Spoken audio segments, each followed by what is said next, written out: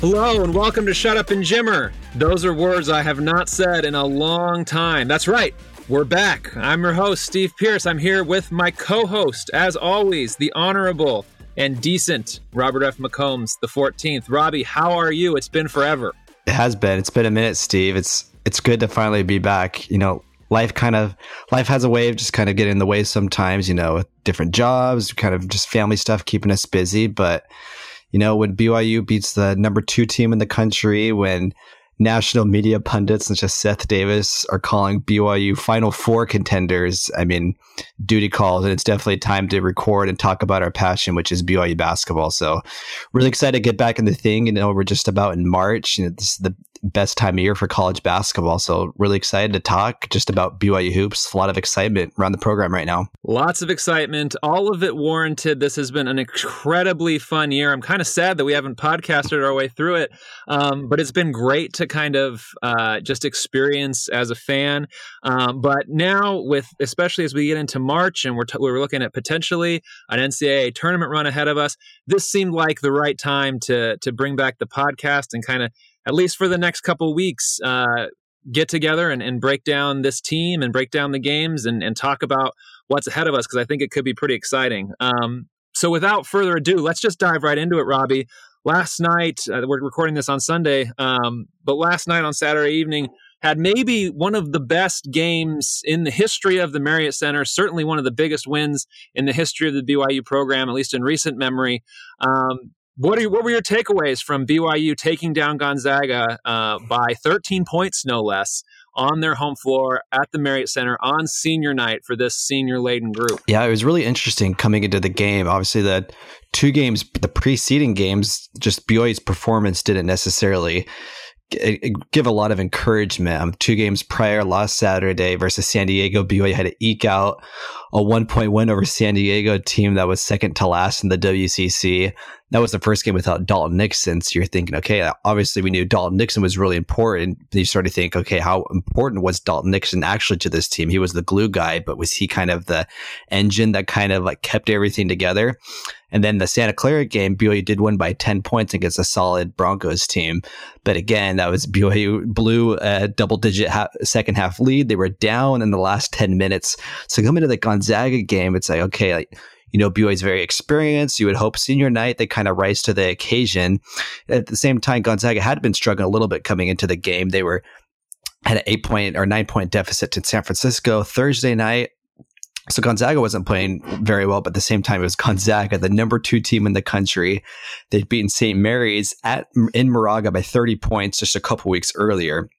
So it was a little bit tense coming to this game. I thought BYU did have a solid chance to win, but just like, man, you just really hope it doesn't get out of hand and BYU doesn't lose by 20. My kind of hope, I mean, I know we were kind of talking about it, Steve, earlier, just we wanted BYU at least to be competitive. Like you didn't want a game where BYU just gets the doors blown off and lose by 30.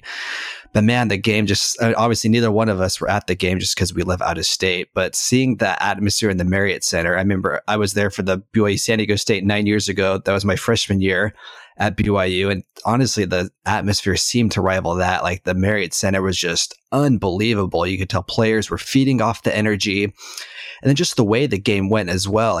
Like I think both teams at the beginning of the game were a little bit juiced up too much by the atmosphere. So things were slow a little bit, but at the beginning. But as we kind of got into it, BYU was just firing on offense. I think that was BYU's best offensive performance of the season. Just BYU's ball movement, just consistent ball movement, just really dialing in their plays. Even defense, like in the first half, Gonzaga, probably the best front line in the nation. BYU more than held their own in the first half rebounding. BYU out-rebounded Gonzaga in the first half. Gonzaga had only 1 offensive rebound in the first half, which I think really that gave BYU the 8-point advantage, and BYU never really looked back. And in the second half, Gonzaga was really crashing the boards, and Gonzaga had a lot of second chance points. But because of that, Gonzaga concerted so much energy in those rebounds, BYU is really able to take advantage of that. When BYU did get the rebound, I think Gonzaga was a little bit too tired on defense. And then Jake Toolson was splashing threes from Jim Moran. Had a career game. TJ Haas continued his magnificent senior year. So overall, it's just so exciting for this program right now. There's so many question marks coming into the season. I mean, just looking at a higher level, Steve, I mean, last year, the very last game of the season, BYU lost by 30 points to San Diego, and you're like, man, this program is such a low place. And then just the energy Mark Pope has invigorated into this program, just the hope. I feel like just the hope he's invigorated into the team. The team is so unselfish. Like the team, honestly, just you hear a lot of coaches speak like, hey, teams need to buy in. We need to have the best locker room in America.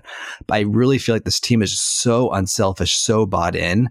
And that's what makes, for me, this team maybe the funnest BYU team ever, football or basketball ever seen watching, just how much they buy in together, just how good teammates they are, how much they love and play for each other, how much they believe in Coach Pope and how much Pope believes in the players and wants this for the fans.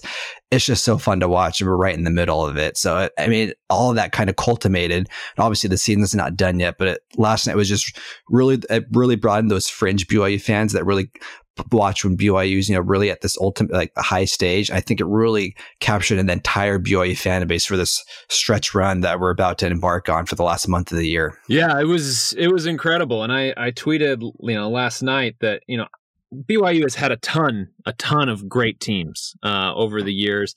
The Jimmer years are incredibly hard to beat, especially for me. I was at BYU during that time.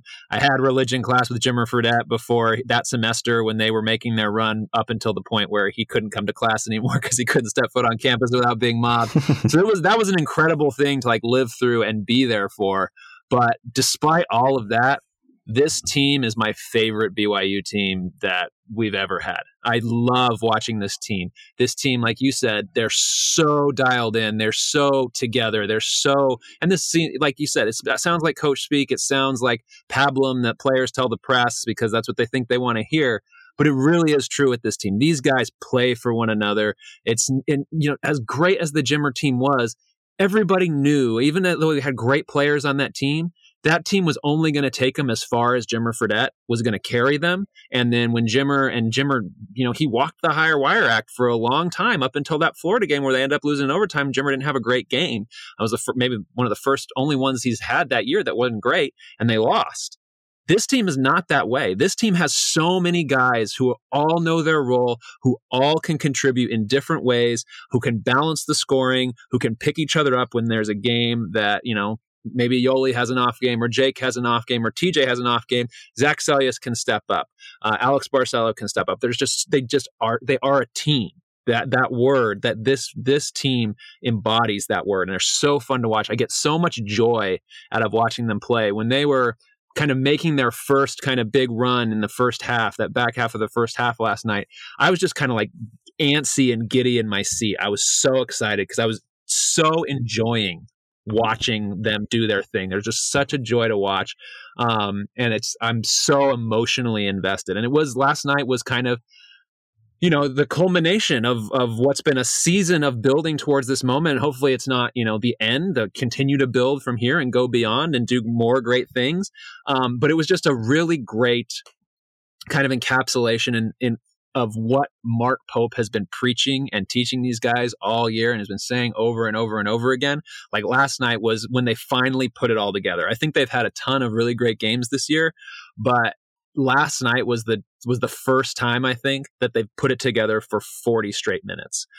They've had great games or great halves where they've blown the doors off teams and been clicking offensively and defensively, and then they'll have like a couple minutes, 5 minute, 6 minute lull in the second half, and they'll kind of let the team back in before they kind of close it out. Last night, they had pedal to the metal all the way through. And yeah, Gonzaga made a run in the second half and made it close, but every time Gonzaga got within striking distance, there was an answer. And it was always coming from a different guy. It was a total team effort, which is what I loved. It was every single person who stepped foot on that floor last night, with the exception of maybe Dalton Nixon, who got put in at the end just to hold the ball so that he could be on the floor, which was an incredible moment that I loved, especially because I love Dalton Nixon, and it was great for him to be a part of that.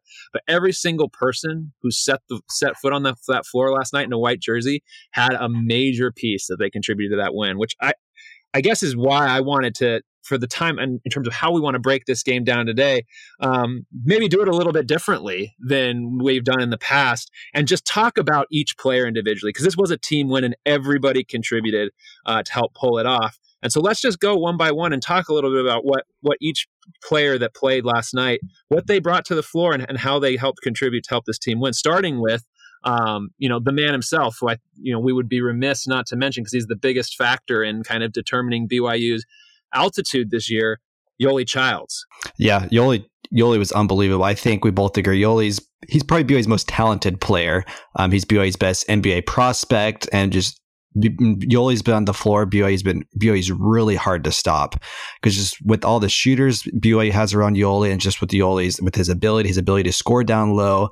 Now his outside shot, he could put the ball on the floor a little bit. And his effort last night was outstanding. I talked about up top at the beginning just how BYU struggled the past couple of games, and part of that is he hasn't had his most efficient games, but he was really efficient last night. He was 12 of 19 for the field, shooting above 60%. He had a double-double, 28 points, 10 rebounds, and just going against that Gonzaga front court. I mean, Gonzaga just has very talented guys. They have Filip Petrushev, who's a potential WCC Player of the Year candidate. They have Drew Timme, a freshman, but a top 100 recruit, very talented. Of course, senior Killian Tillie, who, when healthy, is probably the most talented and most versatile player in the WCC. And Yoeli just withstood blows the whole night. I mean, he was so good. I mean, Gonzaga brought double teams for different angles. Gonzaga didn't bring double teams at times. And Yoeli just was so dialed in throughout the night. And the numbers speak for themselves. I mean, obviously, with Yoeli, if he doesn't have because I think Yoeli had graded his performance in A. If Yoeli even had a B performance, I mean, BYU did win by 13. I'm not sure if BYU wins that game just because of his decision making, his passing, the way he commanded the interior part of the defense. I mean, Yoeli was everywhere, just magnificent. I think that was really his culminating performance of his whole BYU career and just what he embodies. Yeah, he was incredible. I mean, he's had an incredible career. He's always been incredible. And this team, I said they're a team, and they are, and in order to win, they rely on everybody kind of pitching in and doing their part. But we've seen the difference in outcomes when Yoeli Childs is on the floor for this team and when he is not this year. And he's been off the floor a lot, unfortunately. But when he is on the floor, BYU is now 15-2. And the two losses were to Utah, which when he exited the game with an injury, they were winning. And then on the road at San Francisco, when it was his first game back from a finger injury, just literally dislocating his finger and having the bone ripped through the skin. It was his first game back. Sounds a little painful. It sounds awful. And just like getting back in the flow of that is tough, especially after being off for the time that he was. When he's not on the floor, they're 8-5.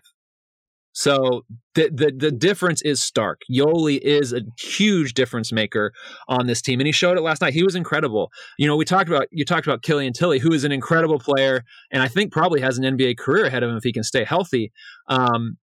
He had no answers for Yoeli when BYU was hunting Killian Tillie down on the offensive end when Gonzaga was on defense. They were hunting, trying to get Killian Tillie matched up against Yoeli because Yoeli could go on him every single time. And Killian Tillie is no slouch, right? But Yoeli Childs last night was a man, and he scored in a ton of different ways. He scored kind of little runners from outside the paint, getting down and getting obviously dunks off lobs. He hit a step back three at the top of the key at one point, which was maybe a bonus baby. I don't think I've ever seen him hit a shot like that quite before. But he was just so good, and you could tell that Yoeli feels so deeply about BYU. He came back for his senior year. You could tell he was not going to allow his team to lose this game and to walk off the floor for the last time in the Marriott Center in his career as a loser. And he just willed this team, and he was incredible. It was everything that you'd want from Yoeli. And hopefully, on that stage against a team like Gonzaga on national television, where everyone's eyes were kind of on that as like the second best game of the day, hopefully help to raise his profile even further, boost his draft stock, because he's an incredible player, and I hope he has every opportunity moving forward that he deserves, which he deserves everything in my opinion. TJ Haws. Oh, you have anything else to say about Yoeli? Was unbelievable, and then kind of continue like you're about to hit on TJ, just to continue on the senior kind of train, because it was really the seniors that carried it last night. And then speaking of TJ, I don't know if a good player such as TJ has received so much flack, as much flack as he has in his career. I know you would argue, including from people on this podcast. Yeah, I know. We've harped on TJ. You probably argue Matt Carlino has received more undue flack than anyone else. But yes, I would. you would. That's not easy. That's easy argument for you. But TJ, I mean, he's been unbelievable this year. I think he's BYU's most valuable player. I mean, I don't think he's as talented as Yoli. I don't think he does some good things as well as Toulson. But he's really the engine that makes everything go. I think he's BYU's most valuable player, just with his ball movement, his passing, his decision making on the pick and roll. He's one of the best point guards in all of college basketball with his decision making. Just when to pull up, like he envisions when a screener goes under the screen, he'll pull up. When a screener follows him on the screen, he'll find Yoli for that slip. He's just so good and so smart in what he's did. I think yesterday at the beginning of the game really embodied just his value. I mean, with Dalton Nixon out, BYU kind of needed an energy guy, someone to do some of those dirty plays. TJ before the first media timeout took 2 charges at the beginning of the game.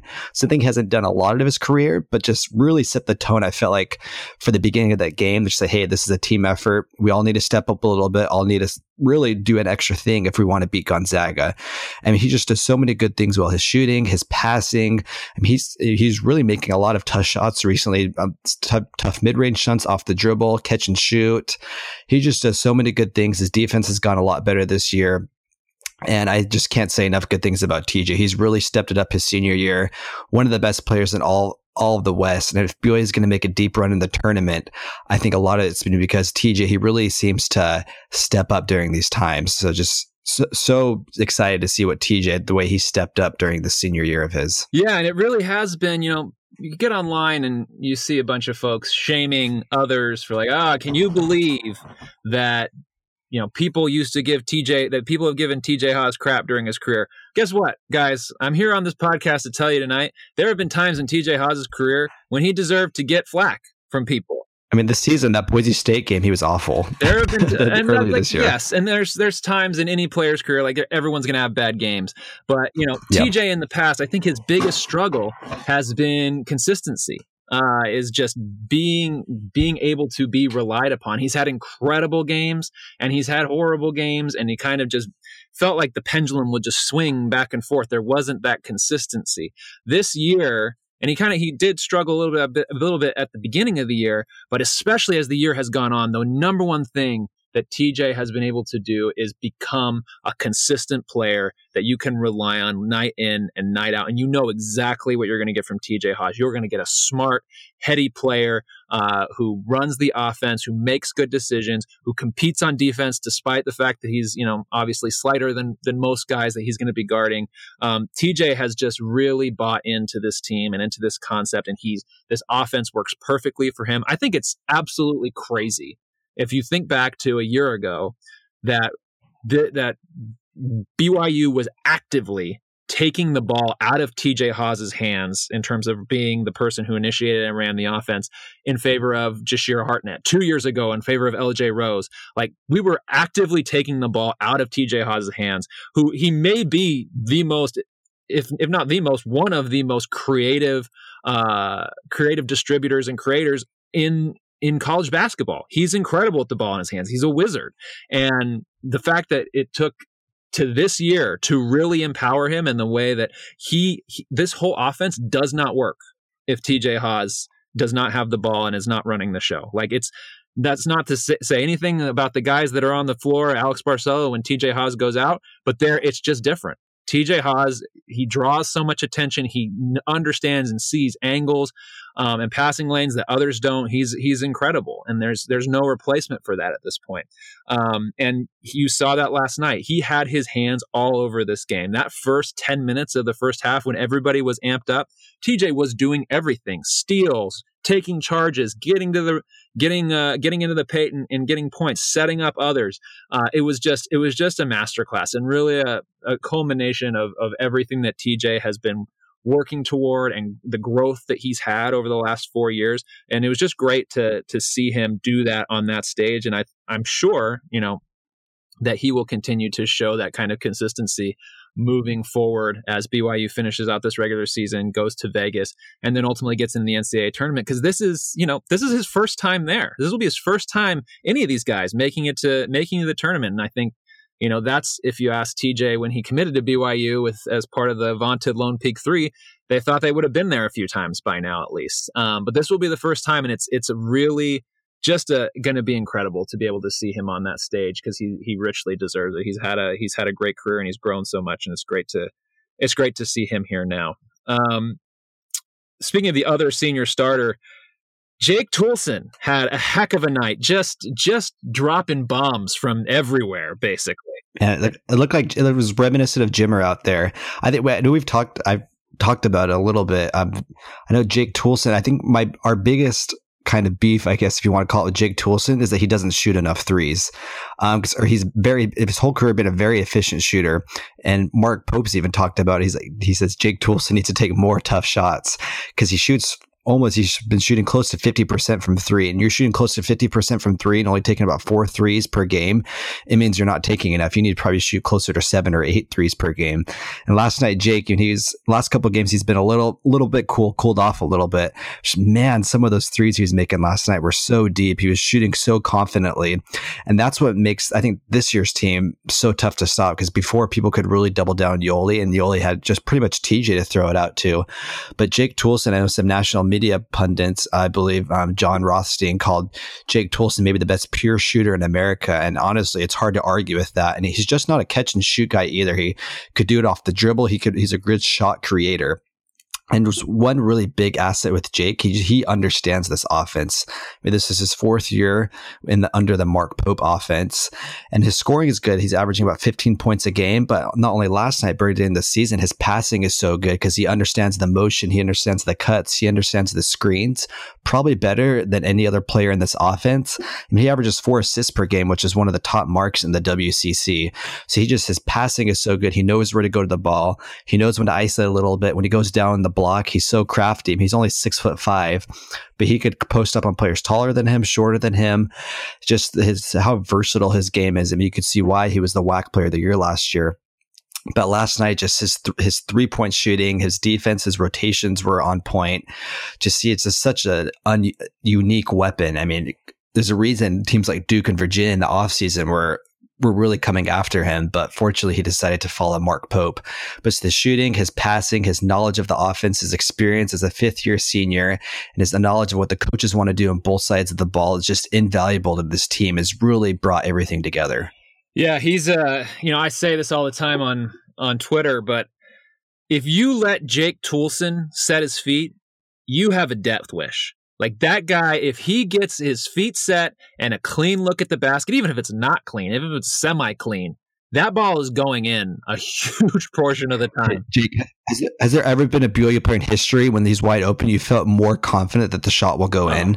Like, even, I don't know if there's any other player I've thought of. I mean, just when he's open, you could pretty much guarantee it's 3 points. Yeah, it's incredible. As soon as, if he's lining up an open shot and it doesn't go in, I am visibly shocked, because he is just a pure shooter. I think he is the best, definitely top 2 or 3 in terms of statistics, but I think he is the best pure shooter in the country. I would, if I had somebody had a gun to my head and said, you have one person to make a 3 or else it's over for you, buddy, I would pick Jake Toolson. That guy is incredible. But the thing everyone knows, everyone's kind of gotten, caught. It's hard to miss that Jake Toolson is a great 3-point shooter because he's just percentage wise is up there. He's getting close to 50%, like you said.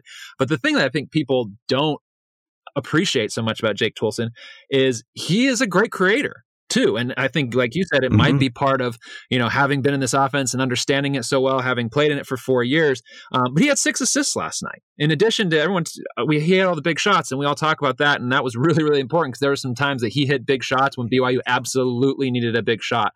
Like BYU didn't make a 3 for the first while there. And it was I think people are getting a little nervous, right? Like, this is a team that needs to shoot the 3 well. Nothing's going in. And then Jake just, went, Toolson Inferno on everybody and made a couple in a row.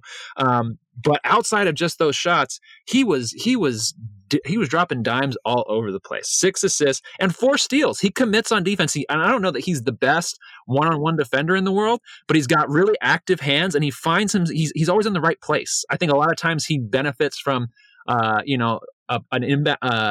post-entry pass being tipped by one of the big guys who's kind of trying to 3-quarter front somebody, and then he picks it up and goes with it. He just always seems to be in the right place, both on offense and on defense. And like you said, I think that this team, this is mostly the same team from last year. And so you have to give credit to Mark Pope for bringing kind of a new perspective and a new voice into the locker room to kind of get the most out of the talent that maybe wasn't squeezed out of there last year. But this is an entirely different team if Jake Toolson is not on this team.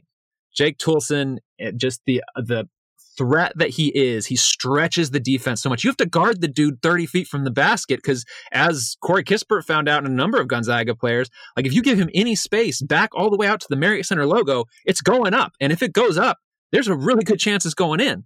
And so he's just an incredible player. Those three seniors have been incredible all year long. They've carried this team. You can rely on at least two of them having a great game on pretty much any night. It's been great to watch. But the other senior that, played last night, obviously Dalton Nixon's been hurt, and I can sing a song, years long about the beauty and importance of Dalton Nixon. Next episode, can we get that song, Steve? Yeah, I'll do it. I'll do 40 minutes I'll straight. hold you to that. 40 minutes straight on Dalton Nixon next episode.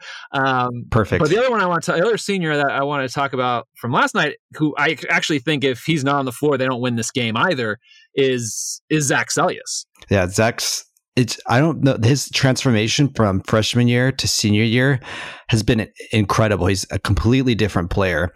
His freshman year, one of the most efficient shooters in the country. And this year, just out of necessity, I mean, Mark Pope talks about it a lot. Zach Seljaas I think he's really the ultimate team guy on this team, the way he's transformed his game. I mean, ideally, if it's up to him, the way he envisioned his career, would have gone more like his freshman year, just kind of Kyle Korver type player, a guy who really spots up, excellent 3-point shooter. That's really what he knows for. That's his specialty. But this year, man, just with a lot of the stuff that's gone along, the players in the low post, with Gavin being out for most of the year, with Yoli being out at the beginning of the year, just being really thin in the front court, Zach has become a power forward, a stretch four, and just this physicality, his hustle. He's really the energy guy in the team. It's just awesome to see him going down the court, just with his stash, his mullet, as people like to call it, and just the sheer look of just determination and just energy in his face. I think the team just feeds off of that. Man, I think he's probably, him and Connor Harding are probably BYU's two best on-ball perimeter defenders. And if you'd have told me that 3 years ago as Zach Seljaas, I would have never believed you that he would become this type of player. I mean, his 3-point shooting's down a little bit. He's shooting in the mid-30s. But last night he hit that open 3, which was really big. I mean, he's always has that threat as a shooter, but he's able to post up. I think more than anything, just the energy he brings, the hustles. I think last night the play that really embodied Zach Seljaas, there was a play where Gonzaga had the ball.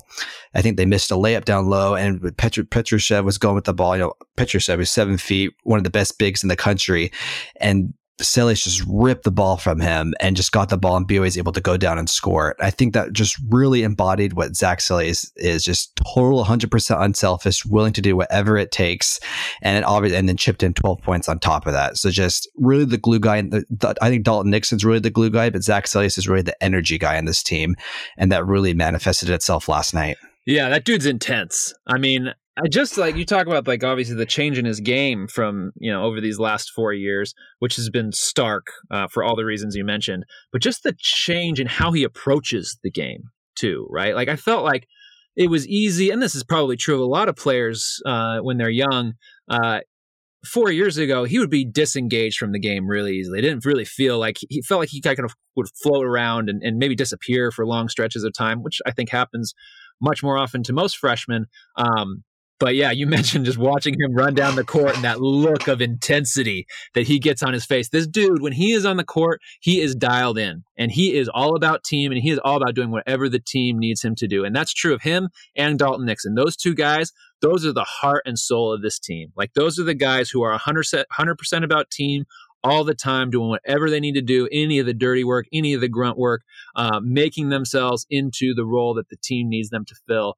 And this team would not be the same without those two guys. And obviously we saw last week kind of the adjustment that the team had to go through after Dalton Nixon went down with an injury, and trying to figure out, how do we play without Dalton Nixon being there? Because he just does so much that's so good on both ends of the ball. And Zach is the exact same way. If Zach Seljaas went down too, there would be that same period of adjustment, because he's just so important. Even though he doesn't have the stats and the high profile outside of, his interesting look that he's got going on this year.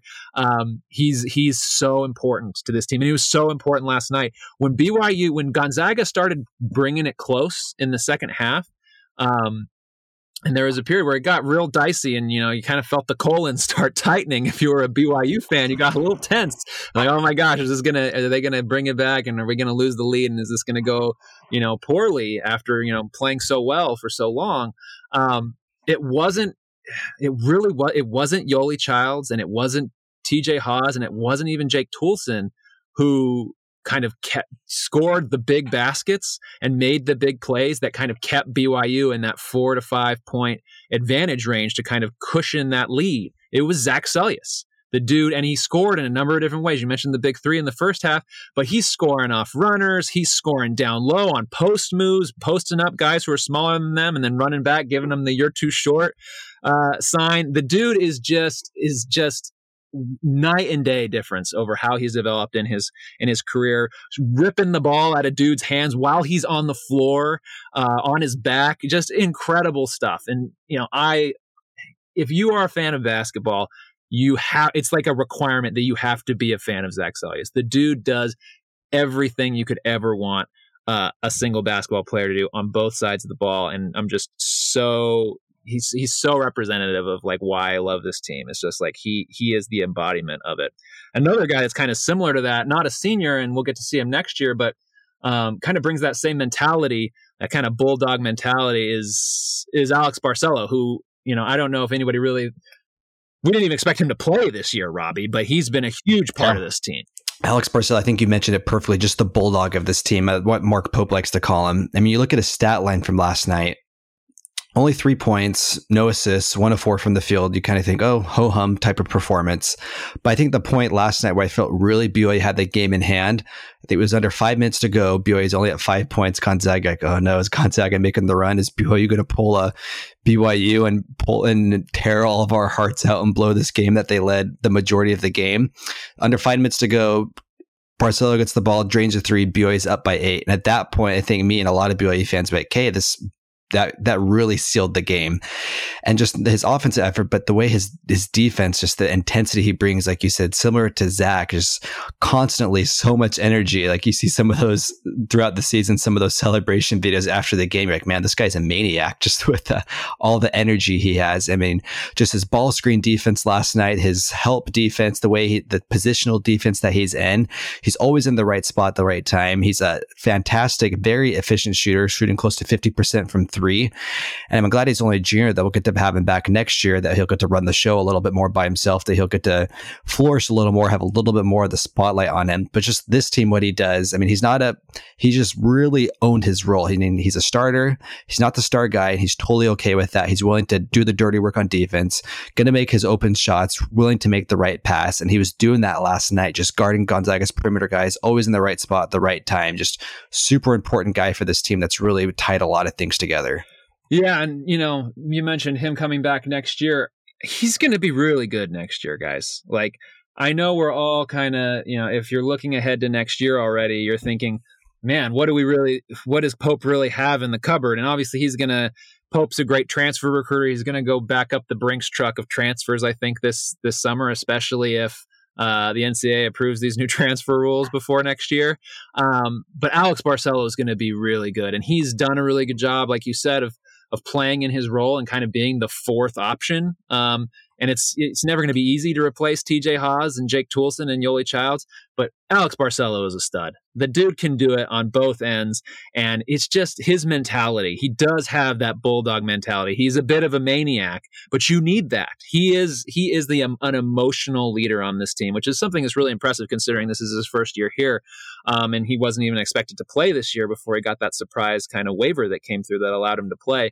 But he's been incredibly important, and he is, I think, in my opinion, if I had to have somebody guard, the other team's best perimeter player, I'd put Alex Barcelo on there. The man can move his feet, is quick laterally, he's got active hands, and he feels it in his soul that he takes it personally if his man scores on him.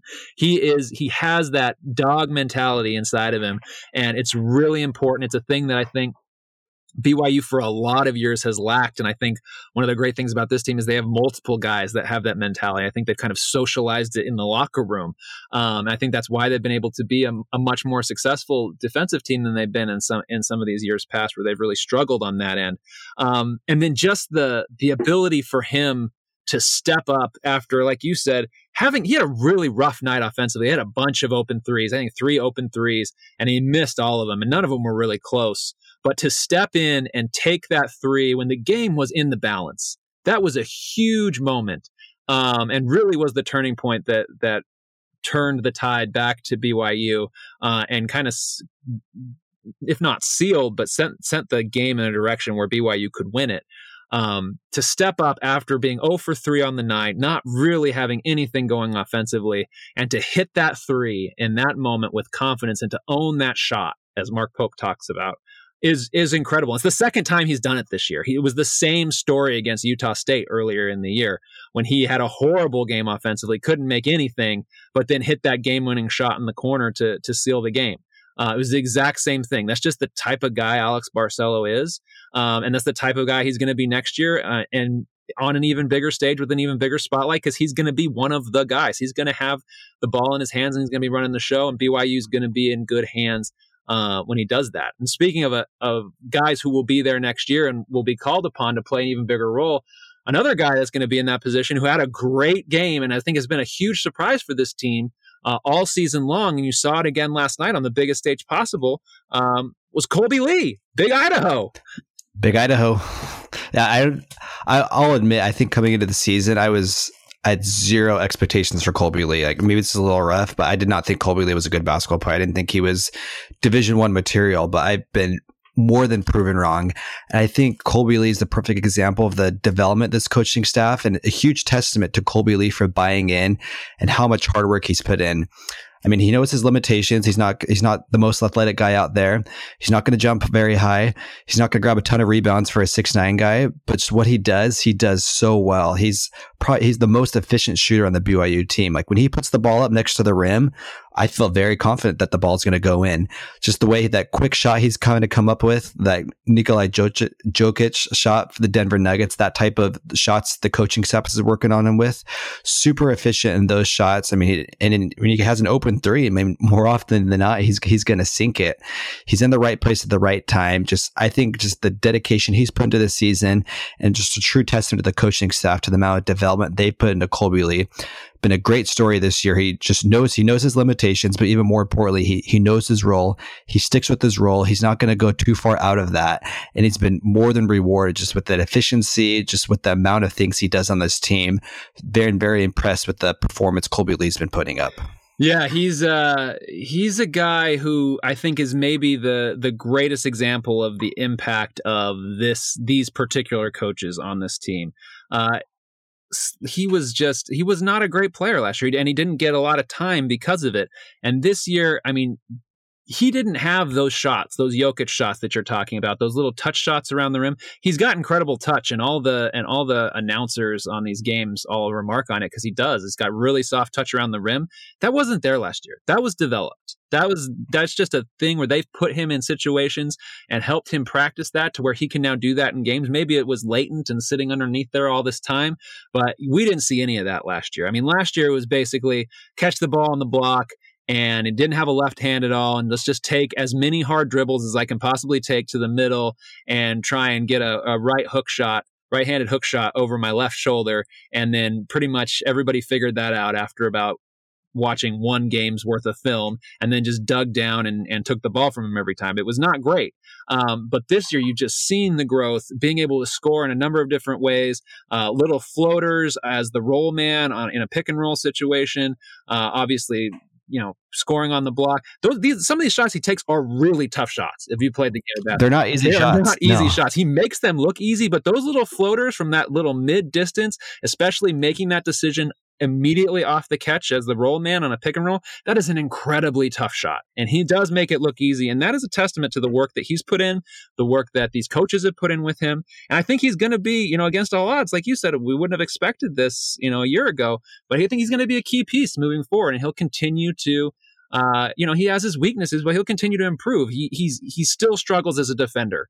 I think that he was really good last night, actually, defensively, and did a nice job against some really high quality bigs from Gonzaga, and that was encouraging for me moving forward. But I think that's a place where he needs more consistency moving forward. He has to figure out how does he hold his own down there, and obviously struggles on the perimeter when he gets put out there because he doesn't have the lateral foot speed. And I don't know if you're ever going to be able to fully compensate for that. But so he's got some things to work on, particularly on the defensive end.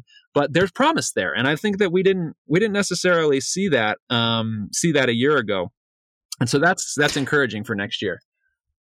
Yeah, it really is. And then I guess we'll continue the Idaho trade. I'll kind of finish off the last two guys that really played last night, and I'll let you chime in, Steve. So Connor Harding, fellow Idahoan with Colby Lee. I don't know if Idahoan's the correct term. I think it is. Gem Stater.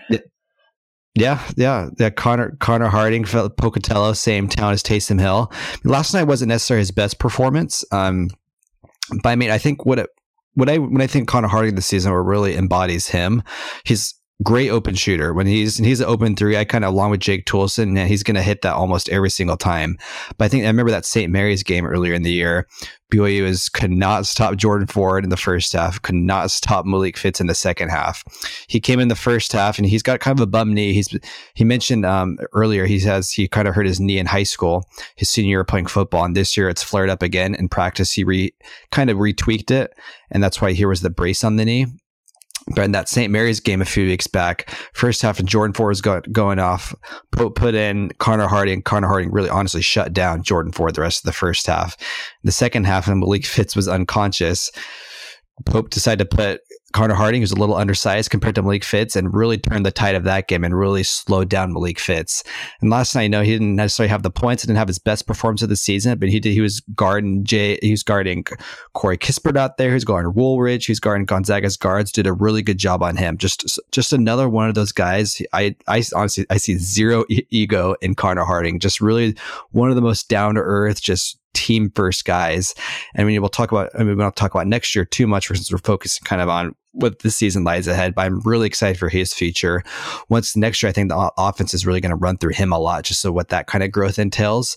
But just overall, last night and just this season, just really whatever he's willing to do, an awesome defender, just really goes all out in defense, plays his role in offense, plays within himself, just a fantastic player that just really fits seamlessly into what Mark Pope has for the vision of this team. Yeah, he's a really promising player, only a sophomore. He's going to be, like I said, there's been a little bit of hand wringing already about like, well, what does this team look like next year? Guys like Barcelo and Connor Harding especially, those guys are studs. They're going to be so good next year. They're playing their role this year and doing everything that's been asked of them. Next year, they're going to get their chance to shine. And Connor Harding is a guy who can do it, like you've already said, kind of on both ends of the floor. And another guy, and he was great last night and in terms of doing what he was asked to do, guarding guys and filling his spot in the offense. And he'll continue to do that moving forward. And it's just nice to have a guy who shoots 40% from the 3-point line as your, second or third guy off the bench. It's a pretty incredible luxury that Mark Pope has, and he'll obviously be in the starting lineup next year, probably as the starting two guard. He'll get his chance to shine. And similarly, another guy who's going to be big next year and who actually was really big last night after having a rough couple games back is Gavin Baxter, a guy who we pretty much forgot about after he hurt his shoulder in training camp right before the season. We thought that all indications were that injury was pretty serious and was going to keep him out till really late in the season. And he'd probably just shut it down and take the red shirt. But to his credit, Gavin was really insistent on that he wanted to get back, especially once it was pretty clear that this was a special team and a special season, that he wanted to get back, and he was willing to burn a year basically of eligibility to be a part of this team and do and play on this stage, a stage like last night, a stage like the NCAA tournament, and give what he could to this team. And the first few games back, they weren't great. They were rough. Pretty rough for our guy Gavin, who obviously we saw last year can be a really great player, a really productive player, even as a freshman, sophomore. But it was just clear that he hadn't played a basketball game in a year, and he didn't know where to be. You had Dalton Nixon out there telling him where to be on offense every single play.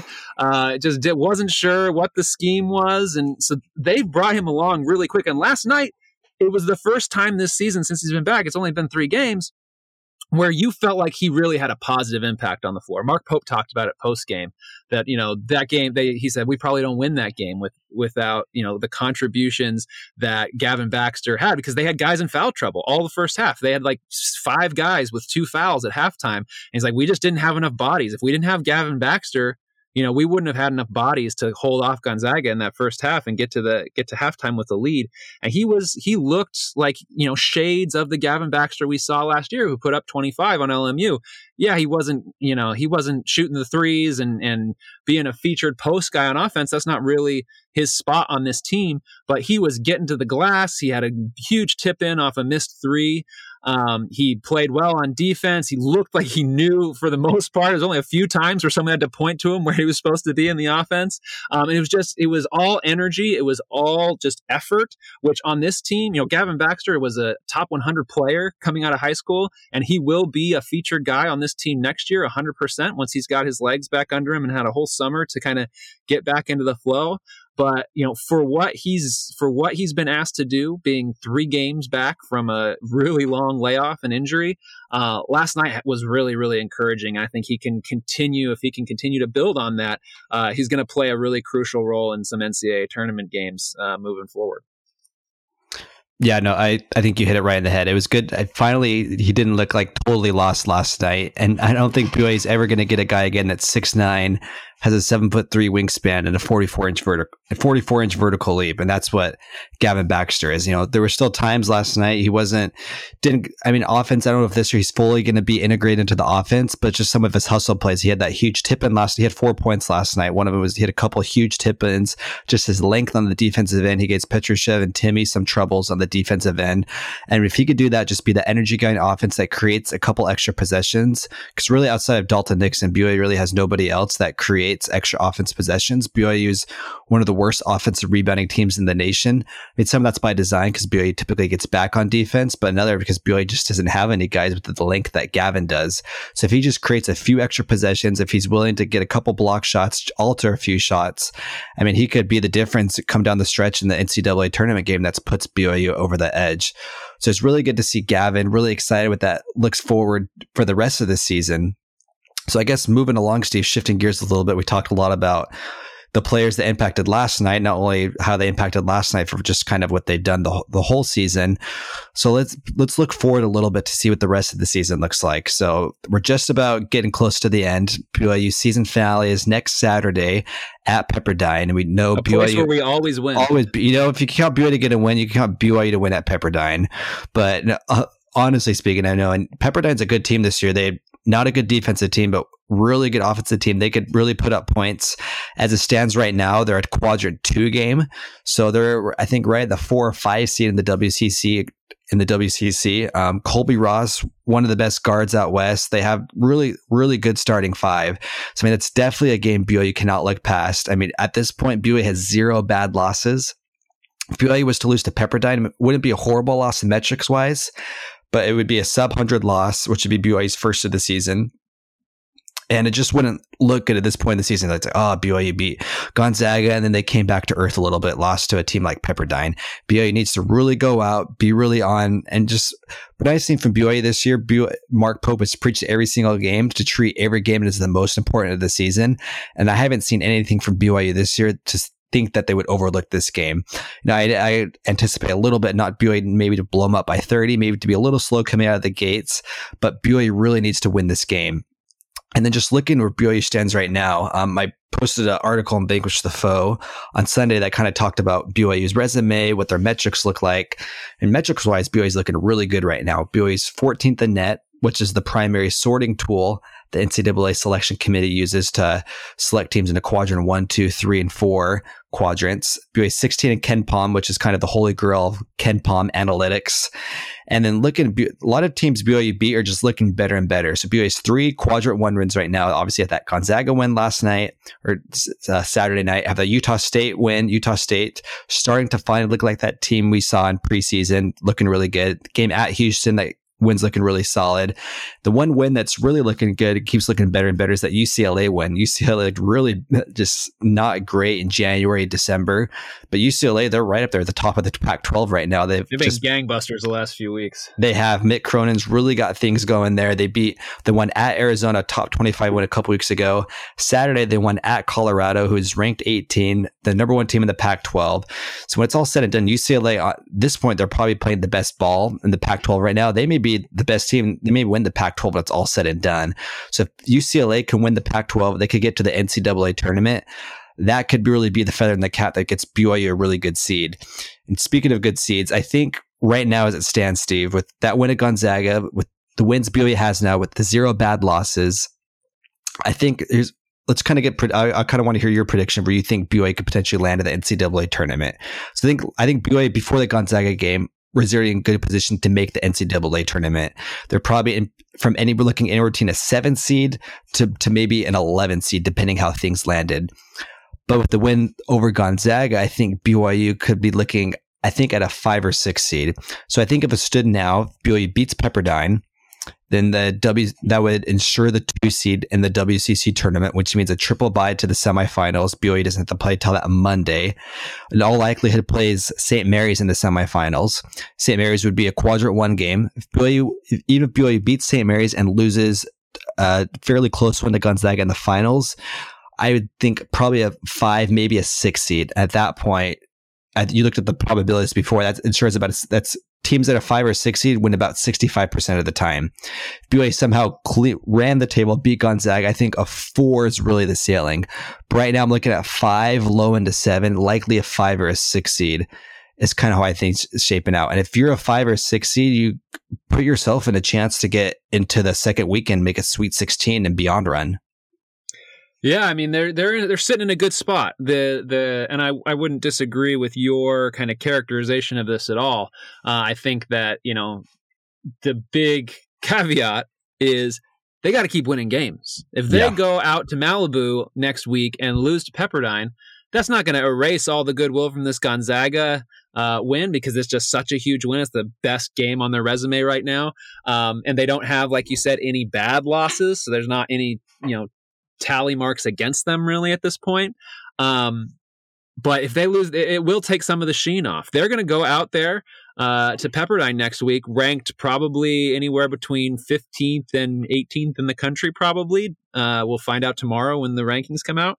But, after getting all that notoriety, getting all that kind of national pub and recognition that they've gotten since last night, to go out there and really lay an egg against Pepperdine, which it's a hard place to play. It's a hard game it's a hard venue to win in, as we've seen in the past. But BYU probably should still win that game. They're going to be favored. They've got, I think the projection is like 83% chance to win. Mm-hmm. They should win this game, and they're going to have to continue to win. And if they don't win, if they lose to St. Mary's in the semifinals of the WCC tournament, which is very possible, both those games have been extremely close this year, obviously, going down to the last shot in both of them, in Moraga and Provo. I think that BYU is a lock to get in. It's just a question of where they wind up. I want to ask you, Steve. I think we've been drinking the blue Kool-Aid a lot this episode. I mean, rightfully so, coming off that high win over Gonzaga. What are some of the things about this BYU team that concerns you? I guess I've talked for me a bit before I hand it off to you. I think teams I think BYU, they've been pretty consistent this year, but we've seen multiple times in the second half, BYU's given away some big leads. So I think not getting too complacent. BYU's had that San Francisco game, that Utah game, even that Santa Clara game that BYU almost blew, just got a little too complacent. I think teams that will give BYU trouble are teams that could really attack off the dribble. One thing that BYU hasn't seen much in the WCC, even from Gonzaga. Gonzaga has really good bigs, but honestly not elite guards. I go back to that Kansas game. BYU held tight with Kansas, but a guard like Devon Dotson, teams that have big physical guards that will really lock up TJ and Jake on the perimeter. That's what Kansas did. And it really gave Jake and TJ a hard time. Teams that have big guards that aren't afraid to really get at BYU once they pass half court is going to give BYU trouble. And the teams that really attack the basket are going to give BYU trouble. I mean, San Francisco, they do that well. Pacific do that well. BYU didn't have an easy time with either of those teams. And obviously when you get into March, you're going to have guards that are obviously much better better than Pacific's and San Francisco's and the other WCC guards, the BYU sees. But BYU, with really that lack of that inside presence with much size, teams that aren't afraid to attack the basket, if BYU plays one of those teams in the first round, like a team like a Florida State, like Florida State was a 4 seed and BYU played in the second round, the teams that were super athletic, super long, those are the teams I think give you a lot of pause and hesitation. Even if BYU has a good shooting night, it's going to be really hard for BYU to get past those types of teams. Yeah, I mean, BYU has traditionally over many years struggled with teams with two things, length and athleticism. I mean, you could copy that analysis, I guess, for every year BYU the last 50 years. So, I mean, I guess it's not necessarily anything new, but I think for this team, it's just the lack of size on the inside. That's the type of team that would give BYU trouble. Yeah, absolutely. And, this team, the offense is so predicated on it's a free flowing offense. And I think the kind of like that weave, dribble handoff motion that they run back and forth. It's really where it's at its most effective is when it basically like lull you to sleep, and then before you know it, there's a backdoor cut, a backdoor cut or a deviation that you didn't think of, and that's all kind of predicated on like a freedom of movement. And when BYU has really struggled this year, like you said, is when teams really get up into them, push them back off the 3-point line where they normally run that 4-out offense, and really like push them so they're running the offense not at 23 feet, they're running the offense and initiating the offense at like 26, 27 feet or much farther from the basket. BYU doesn't really have the quickness across the board, especially against quick teams, to take advantage of that space that's created there and get past people one-on-one. It's just we don't have a lot of great drivers. It's not what this team is built to do. And so teams that can get inside BYU, make them uncomfortable, play physically if the refs let it go, which they probably will in March. Those are the types of teams, I think you're absolutely right, that BYU is going to struggle with. The other thing I worry about with this team is free throw shooting. This team is not a great free throw shooting team. They're not bad as a whole. They have some really great free throw shooters. But you look at San Francisco did with Yoli. Sorry to cut you off, but Todd Golden's a super analytical coach. The game that BYU lost, he fouled Yoli at a 1-on-1 opportunity. BYU was down 2. He wanted to put Yoli on the line, and Yoli couldn't convert. So I agree. I mean, TJ, Jake are good free throw shooters, but just tight games down the line. It's like, do you trust this team to put the game away at the foul line?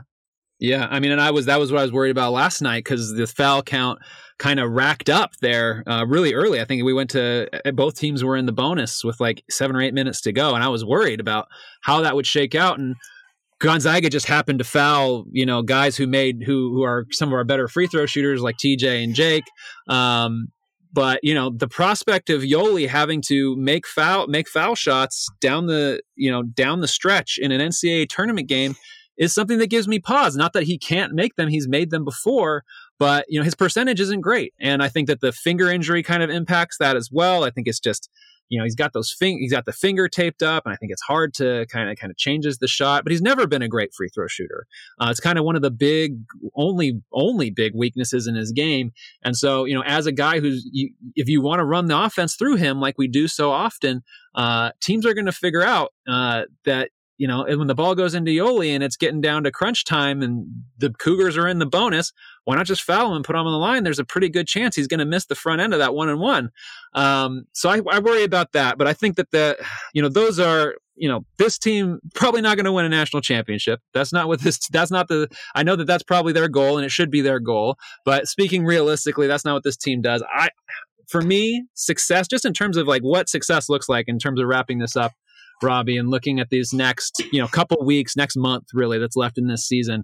For me, if BYU gets to the tournament and wins a game, that is a wild success. That is a huge step forward from where they were a year ago, losing to San Diego by 30 in the first round of the West Coast Conference Tournament. It's just a huge step forward as a program. It's a place that BYU, in terms of winning a game in the NCAA tournament, hasn't been in many, many, many, many years, back since 2013 or something like that. So that would be success for me. I know folks have high expectations and high hopes, as we should. You always want to hope for great things. I think that's one of the great hallmarks that Mark Pope has brought back in this program, is a little sense of hope and optimism and forward vision.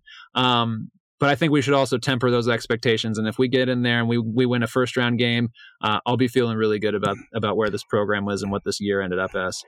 You know what I want, Steve? When it's conference weekend, it always lines up with the Final Four.